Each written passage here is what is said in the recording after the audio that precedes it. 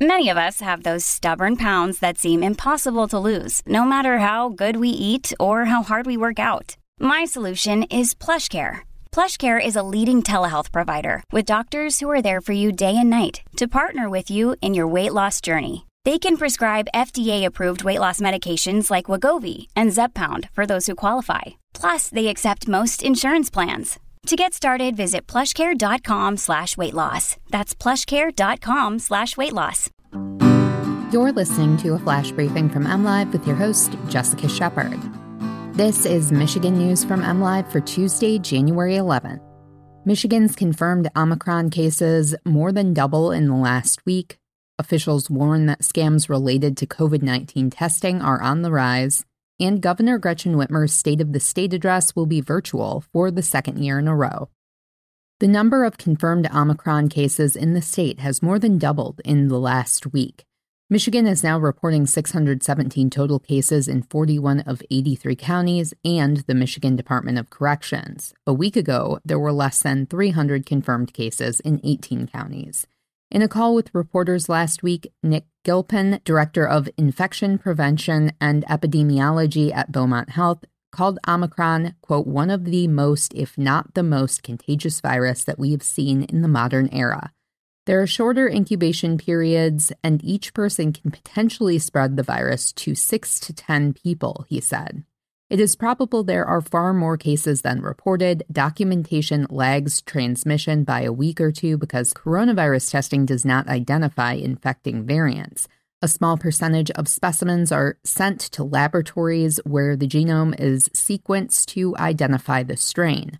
As of last week, the U.S. Centers for Disease Control and Prevention estimated 95% of U.S. cases were Omicron. State and local officials are warning Michigan residents about an increase in scams related to the COVID-19 pandemic. Both the Better Business Bureau and Michigan Attorney General Dana Nessel released statements on Monday warning residents to be on the lookout for fraudulent COVID-19 testing sites and fake testing kits. The Better Business Bureau says it is investigating multiple complaints of potentially fake testing sites in West Michigan, although none have been confirmed as of Monday afternoon. Fake locations have been identified in other parts of the country, according to the Bureau. In nearly all cases, scammers take people's personal information, including social security numbers, credit card information, and other health information to steal identities and gain access to financial information. The Federal Trade Commission has several tips to help avoid the scams. Make sure the test you're buying is authorized by the FDA. Check out the seller before making a purchase, look at online reviews, and pay by credit card so you can report any fraudulent transactions to your credit card company.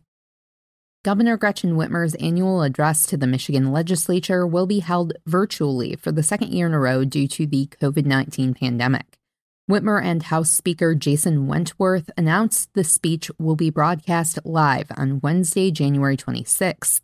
No other details were released about the schedule or content of Whitmer's fourth State of the State address. This year, we've agreed that the State of the State address should once again be held remotely to ensure everyone can safely partake in this time-honored event, reads a statement from Whitmer and Wentworth. The governor typically addresses members of the legislature gathered inside the state capitol. Whitmer delivered her remarks to an online audience last year as COVID-19 cases surged in the winter. The coronavirus has come close to the governor a year later. Lieutenant Governor Garland Gilchrist announced Sunday that he contracted the virus, and Whitmer's husband, Mark Mallory, tested positive a week earlier. You can always find the latest Michigan news by visiting mlive.com, and make sure to check us out on Facebook, Twitter, and Instagram. And if you're interested in our other podcasts, you can check them out at mlive.com/podcasts. We'll be back here tomorrow with more Michigan news from MLive. Thanks for listening, and have a great day.